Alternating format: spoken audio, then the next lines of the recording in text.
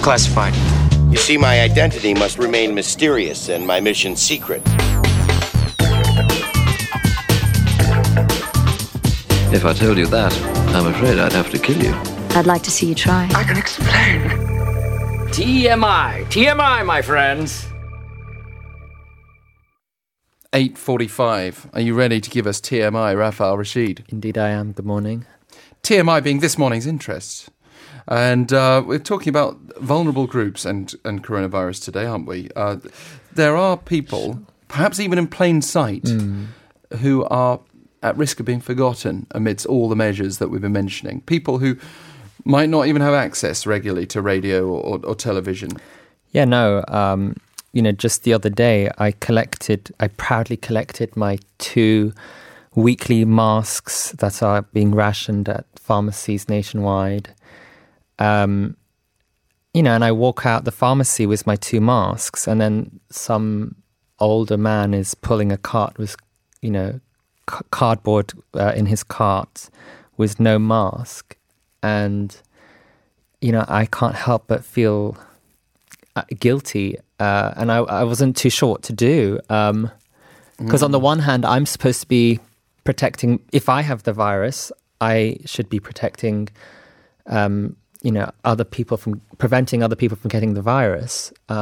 So it was a bit of a dilemma. Yeah, I understand. And I think I've felt that instinct when I've seen homeless people sitting without masks around Seoul. Yeah, often without masks.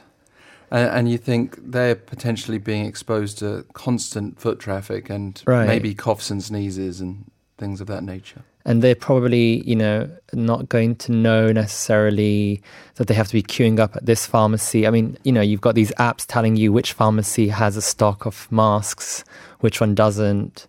It's not just a time issue, it's also a money issue.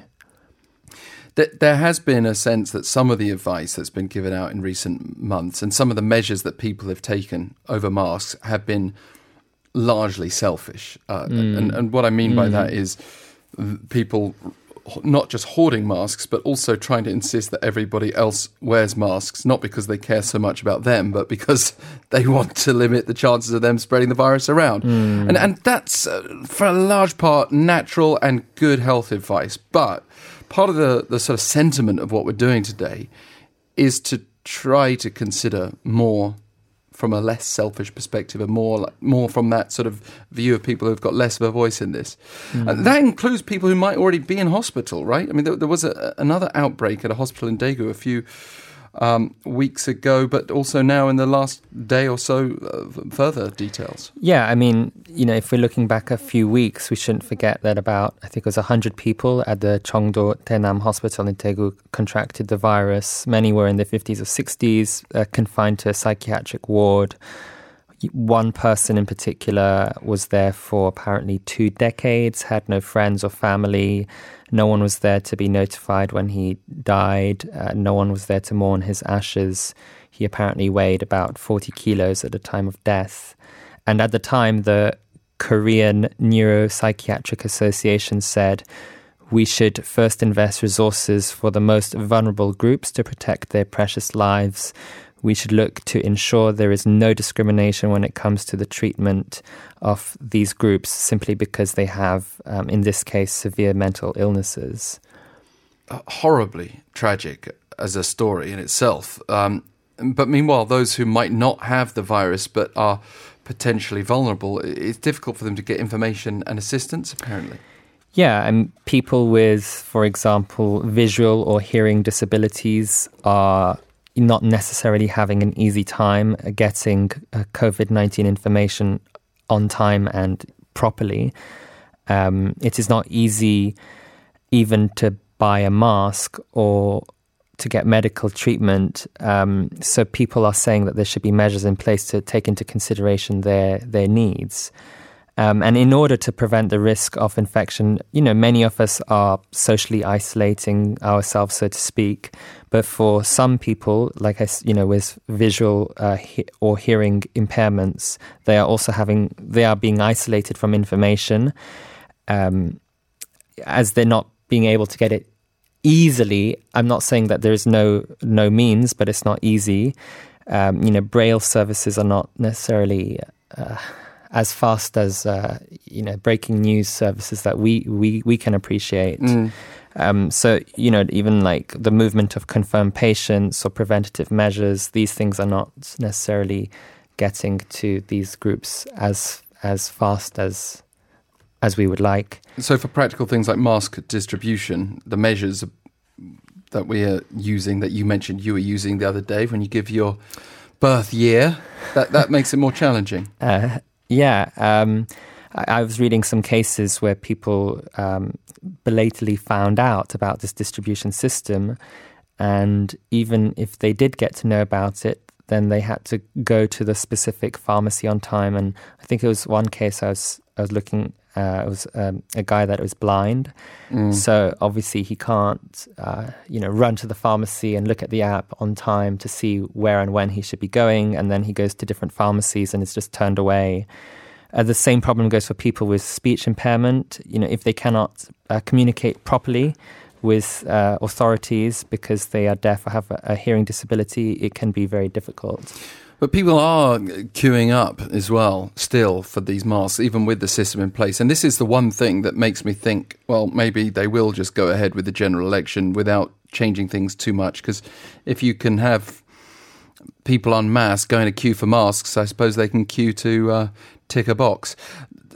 There is this number, though, that we keep giving out, 1339, and that's relevant in this case too?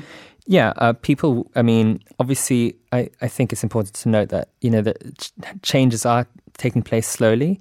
So people with hearing or language impairments are now able to make video calls by using an app called Son Mariam Center app, which is an app on your phone.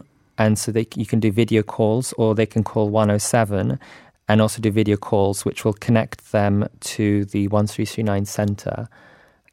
It's kind of like a intermediary step, right, to connect. Okay, so again, 1339, by dialing 107, which will interpret for calling 1339, as you say. So the one thing I just want to add, by the way, I'm not saying that the mask queues justify the election. I personally think it should just be delayed, because there'll be many vulnerable groups for whom it creates a dilemma.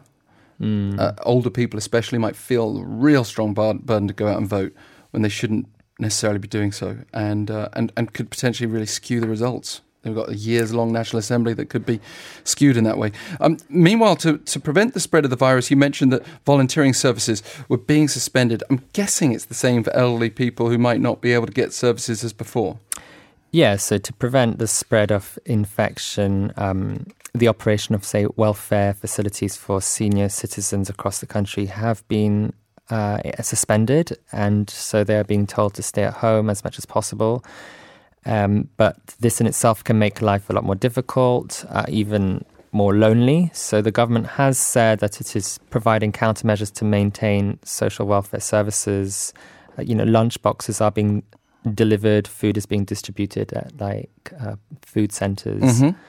And in Incheon, they're doing a project to help elderly people who used to be working in city-run projects. Yeah, so for instance, in Incheon, 97% of, I think it's 38,000 senior citizens aged over 65 who participate in certain job projects in Incheon are no longer able to work.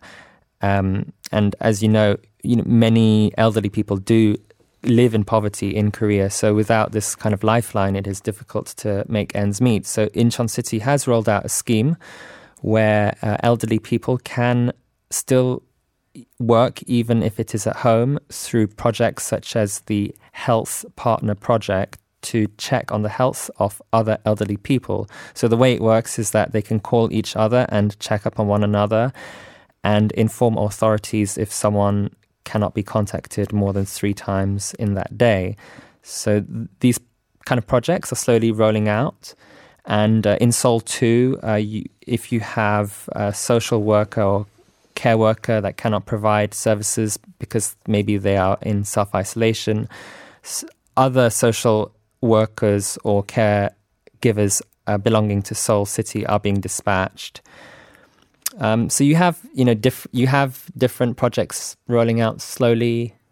And there's but also surely. this basic income for vulnerable groups. There's been a lot of talk about whether everyone should get a basic income. Yeah, I mean, for example, in Jeonju, a basic disaster income of just over 500,000 won per person is being distributed to approximately 50,000 of people that are considered vulnerable, such as non-regular workers or unemployed workers, and this